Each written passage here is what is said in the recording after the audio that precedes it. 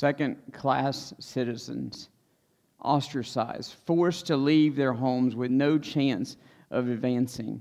This is the fate of many of our brothers and sisters in Christ who live in Pakistan, and those are just a few of the stories of the more than 340 million Christians today who are living in places that experience high levels of persecution and discrimination. Now, to give you a perspective of 340 million Christians living under persecution, the United States population, the entire population of the United States, is not quite 330 million. So understand this, that today there are more people, more Christians living in high levels of persecution and discrimination than the entire population of the United States put together. Every man, woman, and child in the United States. There are more Christians living under persecution today than in the entire United States. Last year alone, more than 4,760 Christians were killed just because they were Christians. More than 4,480 churches were attacked or burned to the ground, some while the doors were barred shut and the people trapped inside. This morning, 1 in every 8 Christians got up and went to a worship service with a 50-50 shot that by the end of service, they would be beaten, they would be arrested, they would be tracked, or they would be killed for their faith. And yet they chose faith over fear anyway. They chose to demonstrate their faith in Christ and pay the price rather than hide their faith and take the easy way out. And you see, this idea of having to choose between our faith and our life, and between choosing our faith and time in prison, or our faith and our family, is so foreign to us sitting in these nice, comfortable chairs this morning. It's something we don't even think about and we don't even fathom because we don't live in places where this happens every single day. You see, while it's not true for us, we don't have to think about those things. Our brothers and sisters around the world do. And it was definitely true for the Jews that lived in the first century who chose to follow Christ. And I'm going to be honest with you, the further our nation goes on the track that it's on, the more this is going to become a reality for each and every one of us. You see, the time comes when we all have to make a choice, just like the first readers of the book of Hebrews, that when the going gets tough, are you going to keep with it or are you not? Are we going to live by faith and pay the price, or deny your faith and try to blend in with the world around us? The writer of Hebrews, in the last part of chapter 10 was where we've gotten to. We've been working through this book. For you guys that are just joining us, we've been working through this book. We've gotten to this very last paragraph in Hebrews chapter 10, starting in verse 32. You can go ahead and be turning there. And the writer wants to know, or he wants you to know, that life is tough. And he encourages his readers that when this life is tough, just keep going. And I love this passage of Scripture, and we're going to go through this passage of Scripture, one, because it's where we're at, but there's two major reasons. One, because like I said, persecution happens, that things are tough, even for us who are Christians. There are times when you have to make a choice. Are you going to make the right decision and face the consequences, or are you just going to blend in with everybody else? Are you willing to stand out for your faith, or are you willing to take what it pay the price for doing that? The other thing that I love about this passage is that while it is addressing persecution specifically, it's not limited to that. The truths that are found in this passage of Scripture really could be applicable to any time there's a difficulty in your life. And we're going to read through this. And anytime life gets so hard, when you're overwhelmed in times of grief, these are things that you can come back to. Anytime that you're overwhelmed by times of anxiety, these are things you can come back to. When you're facing really any number of high pressure or high stress situations, these are words of truth and words of wisdom that you can come back to. And this can be a source of comfort for you. So go ahead and open up your Bibles, Hebrews chapter 10. We're going to read in verse 32 down through the end of the chapter. But Hebrews chapter 10, verse 32 says, remember the earlier days when after you had been enlightened, you endured a hard struggle with suffering. Sometimes you were publicly exposed to taunts and afflictions, and at other times you were companions of those who were treated that way. For you sympathized with the prisoners and accepted with joy the confiscation of your possessions, knowing that you yourself have a better and enduring possession. So don't throw away your confidence, which has a great reward. For you need endurance, so that after you have done God's will, you may receive what was promised. Verse 37, for yet in a little while the coming one will come, and not delay. But my righteous one will live by faith, and if he draws back, I have no pleasure in him. But we are not those who draw back and are destroyed, but those who have faith and obtain life." Let's pray together. Father, thank you so much for who you are. God, for what you have done for us. God, for the price that you paid to send your Son to die on a cross to clear us of our sins so that we can come back to you. God, how could we ever turn our back on a God who gave so much to us? God, how could we ever shrink back and fall away and draw back into a life that didn't want us in the first place? So, God, this morning I pray that as we read through your text, God, that we are strengthened, that we are emboldened to take a brand new stand and take a step of faith this morning, Father. God, we're going to face a world that tells us this is not right and that truth is not truth anymore. God, we're going to face a world that continually tells us that we are wrong to stand on beliefs and we're wrong to stand on convictions. God, I pray this morning that we draw to this text and over again we draw to the strength that you give us. God, that regardless of where we're at and what we're going through, God, you are our reason to praise this morning. Because you are our wonderful, almighty counselor. And so, God, wherever we are at this morning, God, whatever our difficulties, whatever our hardship is, God, whether it's persecution because of faith or just struggles and the pressures of everyday life, God, I pray that your words meet us where we are at this morning. God, that we are strengthened and we're emboldened by your text and who you are this morning, Father. God, I pray that you speak. God, I pray that we were ready to listen with open hearts, with open minds. God, we are ready to be changed by you this morning, Father. In Christ's name we pray. Amen. Read a story that a number of years ago, a lady named Michelle Johnson was standing by the hospital bed of her son who had just had a very serious surgery. She, like most mothers, had been there for days and wasn't really ready to leave the hospital. She wasn't going to leave her son there at the hospital by himself. And like anybody who's spent time in the hospital in that role, you know that those reclining chairs they give you, they're really not made for sleeping in. They're really not comfortable. And so this mom had been there, Miss Johnson had been there for days and kind of exhausted. And she finally decided that she was going to take just a few moments. She was going to go down to the cafeteria and she was going to get something to eat for breakfast. Her son was still asleep, and so she was going to make her way to the elevator, and she was just exhausted, physically just completely worn out, and had almost all the strength she had to get to the elevator. And she got to the elevator, and as she got there, she pushed the button just like we all do, and she began just to wait for the elevator. And as she did, she thought, I don't even know what floor I'm on, and maybe I need to remember that because at some point I'm going to have to get back up here. And so she looked at the little sign that's on the elevator door, and it said 6. And all of a sudden, she thought about something. She looked to her left, and out the window, she saw the roof of the building that was adjacent to it, this concrete roof. And so Michelle Johnson walked over, left the elevator part, walked over and just put her hand on that window and stared out at that roof. And she said as she did, she couldn't help but to smile as she just kind of felt this new energy flow from her feet all the way to the top of her head. She just couldn't help but to be excited about that roof. You see, for most people, it was just a roof. But for Michelle Johnson, she knew that roof. She had stared at that roof for 6 weeks when she herself was on that exact same floor 35 years ago. You see, 35 years ago, Michelle Johnson, when she was a kid, was in a very bad car accident. And the doctors told her and her family she will probably never walk again. If she does, she's going to need all kinds of assistance and all kinds of equipment to be able to walk, even get around the room, much less walk normally. At best, you're looking at it, and within 1 year, you're going to have such bad arthritis, you're going to have to take medication every day for the rest of your life just to deal with the pain. In the best case scenario, in 5 years, you're going to have a complete hip replacement surgery, and then you're going to have to follow that up because it's not going to last. So every 10 years, you just need to expect to have this major surgery where your hip is replaced. And Michelle Johnson stood there. She looked out at this roof, and she started to cry.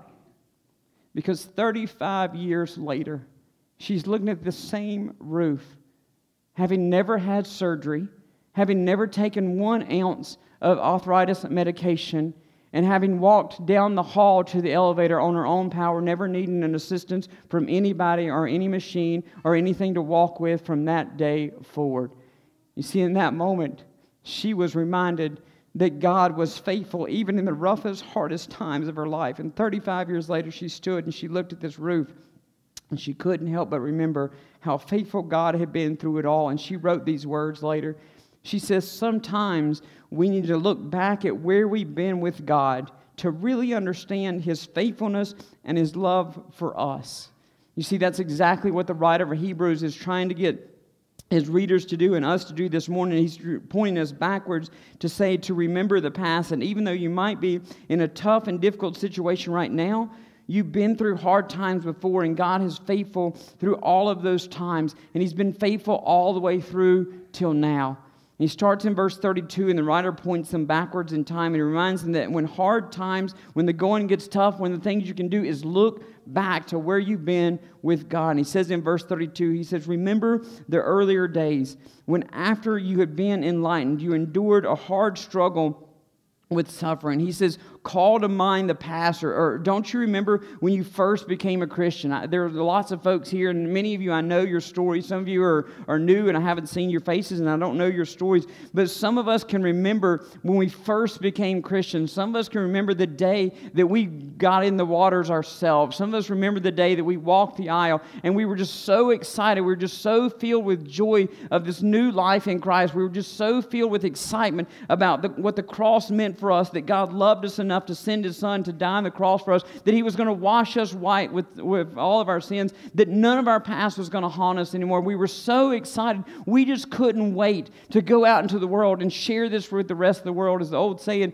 I grew up in Stokes County, and the old saying there was we were ready to take on the gates of hell with a water pistol, if that's what it took, man. We were just so pumped about what Jesus had done for us. We just couldn't wait to get out of church and get into the world and start telling everybody about how awesome Jesus was and what He had done in our life. And some of you remember that excitement. Some of you remember that joy that you felt those first days when you were baptized, and you were going out and you were just ready to tell everybody about what Jesus had done for you. And then some of you remember that it didn't take very long for hell to start pushing back.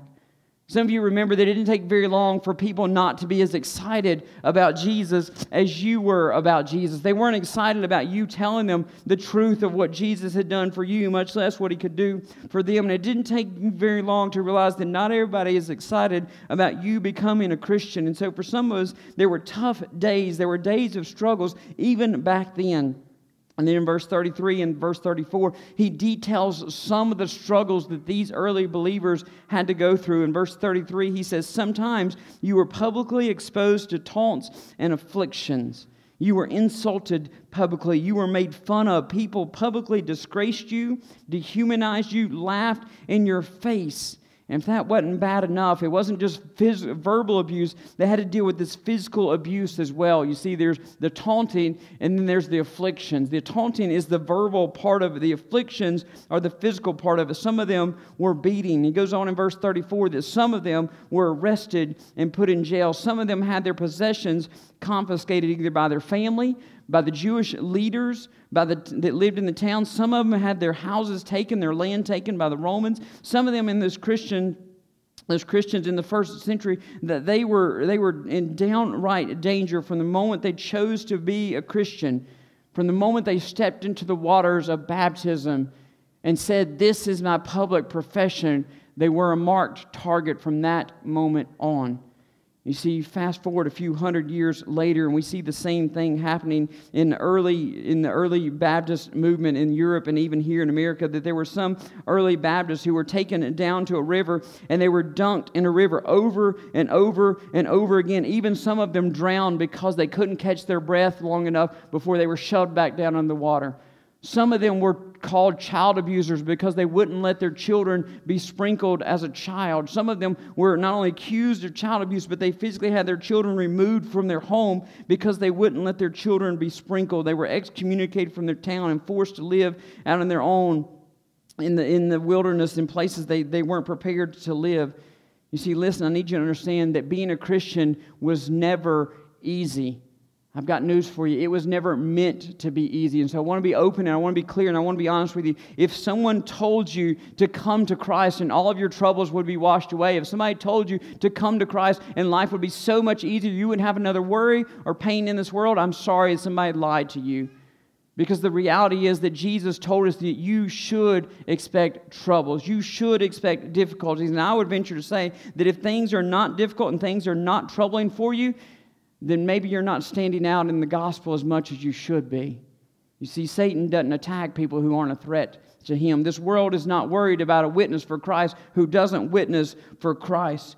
Being a Christian has never been easy. Standing up for your faith and your belief has never been easy. And for many in the past, and for many of our brothers and sisters in Christ today, this is very costly. And I've got a feeling that if our nation continues, it's going to be costly for us as well, for our children and for our grandchildren. They will face a reality in the future that is far different than the cultural Christianity that many of us are comfortable with and grew up with.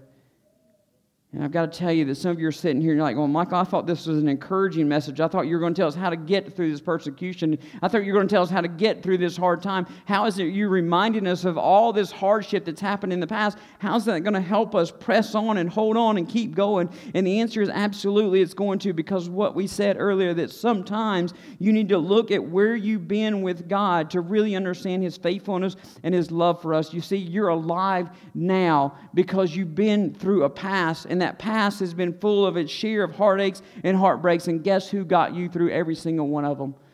The God who is still by your side. He walked you through. He carried you through. He drug you through some of those storms in your life. He's picked you up and He's brought you through every single one of them. And the question is, why do you think He would leave you now? He's not going to. God didn't bring you this far to strand you here. He didn't bring you this far to leave you here. He didn't bring you this far to say, good luck, you're on your own now, fight your own battles.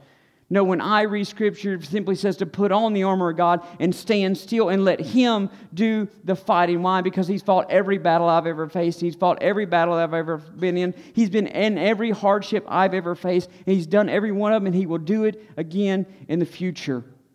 God has been faithful in every situation in your life. He has been through every one of them with you. And sometimes we reach points in our life that we think we just can't go on. We just reach points in our life when the pressures of life are so difficult. And maybe it's because of persecution. Maybe it's just the weight of this world. Maybe it's just so much going on at one time. We reach this place in our life where we're like, we just can't go on.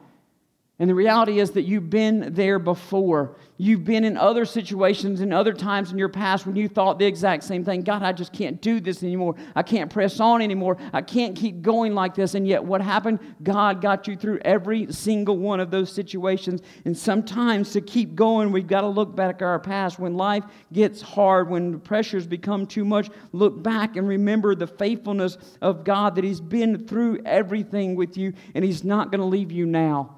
There's never been a time in your life that God let go of you. There's never been a time when God hasn't been holding you and pushing you and even dragging you in and through the storms of your life. And if He didn't leave you then, He's not going to leave you now. You still have reasons to praise even in your hard times because of the times that He brought you through. But for some of us, we don't necessarily need to look back. For some of us, we need to look around. Because instead of looking back, we need to look around and we need to start seeing other people. Because there's other people who, when we start to care for other people, we begin to start looking less at ourselves and more on them. You see, when we care for others, sometimes it goes a long way in helping us come to a place when it makes life easier for us. A couple weeks ago, I was visiting someone in a hospital. And it was a hospital that I'm not very familiar with the layout of. And so I walked up to the front desk and I asked where this patient was. And they told me a room number. And I just kind of stood there for a moment. And the guy said, "You don't know where you're going, do you?" And I said, "I have no clue, sir. If you could help me, at least point me in the right direction." And so then he started giving me directions on how to get to this patient's room. And I'm pretty sure somewhere there was like 3 elevator rides. There were like 4 left turns. I felt like I was in a NASCAR race and I was just making circles in this situation. There were like 5 different landmarks that I was going to pass. I was going to go by like 15 water fountains, 25 hand washing stations, and all of this stuff. And I was just like, We're just going to go ask somebody else because I'm so confused. But about that time, I heard this little voice behind me say, "Do you just want me to take him? Do you just want me to take him where he needs to go? I'm headed that way. I'll just take him." And so I turned around and I saw this little lady. She was about this tall. And I'm not sure about it, but I would almost say there was this like angelic glow, because suddenly she was my light who was going to take me to where I needed to go. And so we started down this really long hallway, and I started talking to her as we were going. And I found out this lady was in her 90s. She was in her 90s, and almost like, I'm not saying like we were creeping down the hallway. We were pacing it. Like I had to keep up with her in her 90s walking down this hallway. She had a purpose, and her purpose was getting me to where I need to go. And so as we kept going, we kept talking to each other, and I found out that she has been volunteering at this hospital since she retired from this hospital at the age of 75. She was a nurse until she was 75. Then she just said she didn't want to take the test anymore, so she would just volunteer. That's who I want to be right there when I grow up, okay? That's who I want to be. But, man, I tell you, and I said, man, I just think it's so amazing that you have so much energy and you're so excited about coming and volunteering your time and your energy, and I just can't thank you enough for getting me where I need to go. And she said, well, this coming back, this is what keeps me young. And so I've decided that maybe I need to spend more time in hospitals, because apparently if you're there and you're 90, it keeps you young. And she said that when I walk these hallways, I pass all these people that are in a whole lot worse shape than I am. She said, yeah, at 90 years old, it's hard some days. And in my 90s, there's some aches and there's some pains that when I get up, but I get going down this hallway and I pass a person on a bed who can't walk. And I pass another one who's rolling in a wheelchair. And I pass somebody else who's going into surgery. And somebody else that's going out of surgery. And all of a sudden, my aches and pains, they're not so bad anymore. When I start caring for other people, I get my eyes off of myself and I get my eyes on someone else. You see, there are a whole lot of other people who are in a whole lot worse shape than we are. You see, that lady had learned that when you're in a hard time, sometimes you need to look around and take care of other people. In verse 33 and verse 34, the writer reminds the readers of the hard times they've been through, but he reminds them of the time they were doing these hard things with other people. They were doing them to care for other people. So I want you to look back with me in verse 33. He says that sometimes you were publicly exposed to taunts and afflictions, and other times you were companions of those who were treated that way. A different translation would say that sometimes being partners with those so treated. See, sometimes you were the one that was being insulted, and you were the one who was being physically abused. Sometimes you were the one that had the pressure so great on you, but there were other times it wasn't you. There were other times you partnered with the person who the insults were coming at. There were other times that you partnered with somebody and you helped them withstand the pressure. You shared in their sufferings. There were times that it was you, but there were other times you came alongside someone and you picked them up and you took them back to your house. And honestly, you bandaged their wound. You helped them back on their feet, and you were the one wounded, and other times you were the one bandaging the wounds. Sometimes you were the one being insulted, but other times you were the one standing up for the person being insulted, and you were the one guarding them and protecting them. And he goes on in verse 34 and he says, and remember not only that time, but there were times that you were companions of those who were insulted and abused. But he takes it a step further in verse 34. You were a sympathizer with those in prison, or with the prisoners. And this word sympathizer means to have deep compassion for them, to feel the same thing that they feel. We would use the word empathy today, that you feel what they feel, that you feel their pain and you feel their suffering. And so you took action. It caused you to do something. And so we know that the early Christians, that they prayed for those who were in prison. We know that the early Christians visited those in prison. I've got to share with you that prison then was very different than prison today. You actually had to pay to be in prison back then. Believe it or not, you had to pay. And if you didn't pay, you didn't eat, and you just starved to death in prison, right? So there were folks who were Christians who went to visit other Christians, and they would bring them food. There were folks who were Christians who would bring money to those who were in prison so they could pay to eat and they could get their meals. And so what he's telling them is, you were so moved with compassion, you had such sympathy for those who were in jail. You weren't the one there, but you went and visited these folks in jail, knowing that at any point in time, it could be you on the other side of the bars. And yet you went and you did it anyway. You became their companions. You became a sympathizer for them. And you did all of this because you knew their afflictions and you knew their sufferings. And you were letting them know the whole time, hey, listen, brother, you're not alone. You are loved and you are cared for. Now, we want to take this back for just a moment to where with this care for each other reminds us of what we talked about last week, that there is strength in numbers. And I find it extremely remarkable that this passage about withstanding persecution comes on the heels of the passage that we talked about last week in chapter 10, verse 25, where he says, "Don't stay away from our worship meetings as some habitually do, but encourage each other, all the more as you see the day drawing near." You see, the reason that we worship together is because when the going gets tough, God knows that we need each other. We need to hold on to each other. When the going gets tough, we need to lean on each other. That when we need the encouragement, when the family of God gets together, because there are times when the family of God cannot get together. There's times when the family of God is pressured and persecuted, and it's not safe to be together. And He's telling you that when you have the opportunity, don't waste the opportunity. Listen to me, that we need to count our blessings every day, that we live in a time and in this place. You see, we need to count our blessings every single time that we get a chance to gather here and worship in this place without a fear of being arrested or being put to death. We take this moment far too often for granted. You see, God, forgive us for when we missed opportunities to gather for worship when we were too tired from the night before or the week before. God, forgive us for when we missed opportunities to gather for worship because we had a busy afternoon scheduled. God, forgive us for when we missed opportunities to worship with others because we were busy looking ahead at next week instead of looking up at the one who holds next week, or looking around at the people who we should be caring for along the way. You see, when we start to pray and care for the persecuted Christians around the world who cannot do what we are doing right now without the fear of walking out those doors and being arrested or beaten when we do it, suddenly it makes it a little harder to sleep in on Sunday mornings. When you realize that there are 340 million Christians who could be arrested for possessing the Bible that many of you hold in your hands or have on your phones at this very moment, it makes you a little harder to skip devotions or skip a Bible study. When you realize that people, even to this day, cannot bow in public and pray because they may be persecuted, they may be beaten. When you realize that people literally give up their lives to take the gospel to the ends of the earth, it makes it a little harder for us not to take it to the people that live next door to us. You see, sometimes the best way to get through hard times is get your eyes off of yourself and onto somebody else. And you might realize that the struggles that you have, they're really not as bad as you thought they were.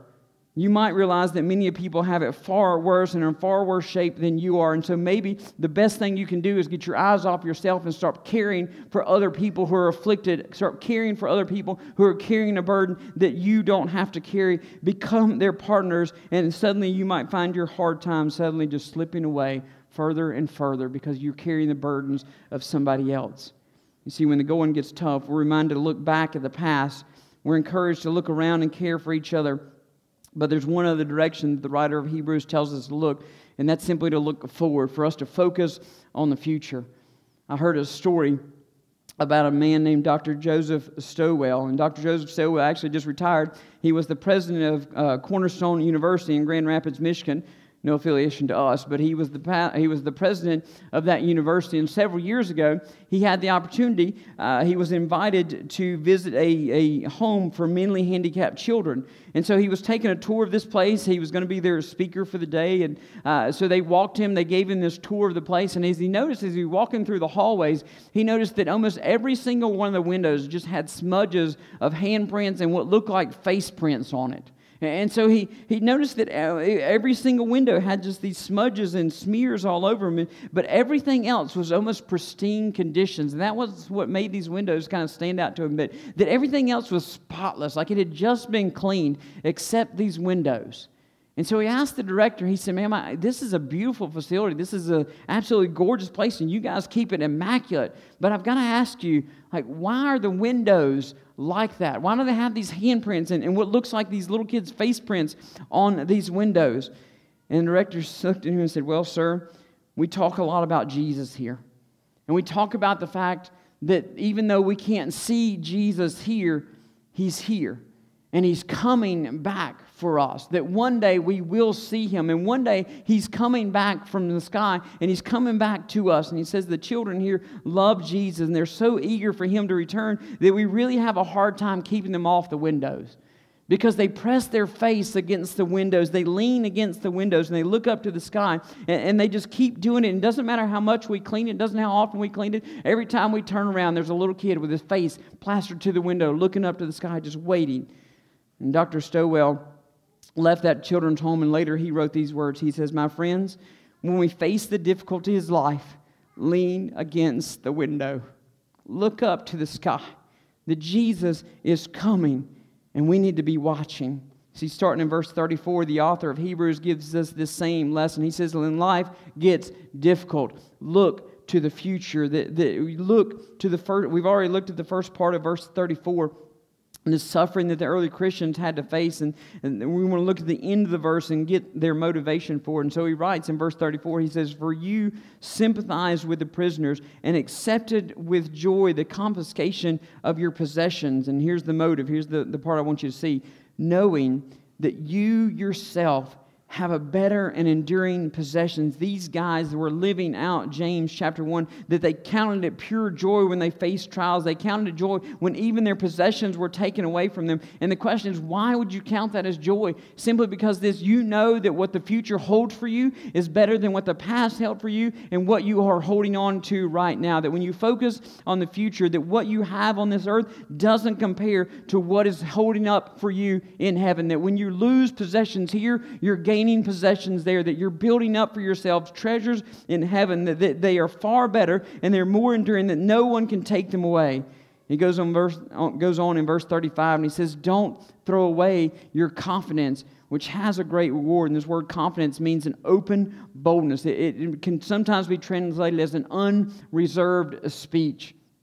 It's where you don't hold back. It's where you boldly say what you want to say without fear of what happens afterwards. You don't worry about being politically correct. You don't worry about offending someone. You don't worry about calling out sin that is true sin. You don't worry about what people think about you, what people act about you. You don't worry about what it's going to cost you. You simply say what you need to say, and you say it with boldness. And the writer says, don't throw that away.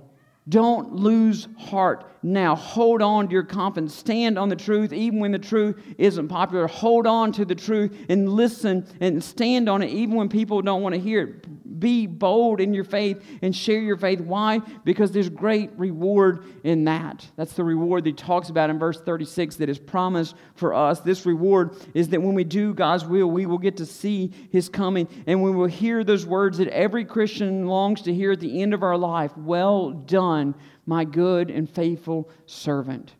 Dr. Al Mohler, the president of Southern Baptist Seminary, wrote this. He says, "We may lose everything for the sake of Christ, but in an eternal sense, we lose nothing. We may lose possessions, friends, family, and the comforts of this life, but we have a better and abiding possession waiting for us in our heavenly city."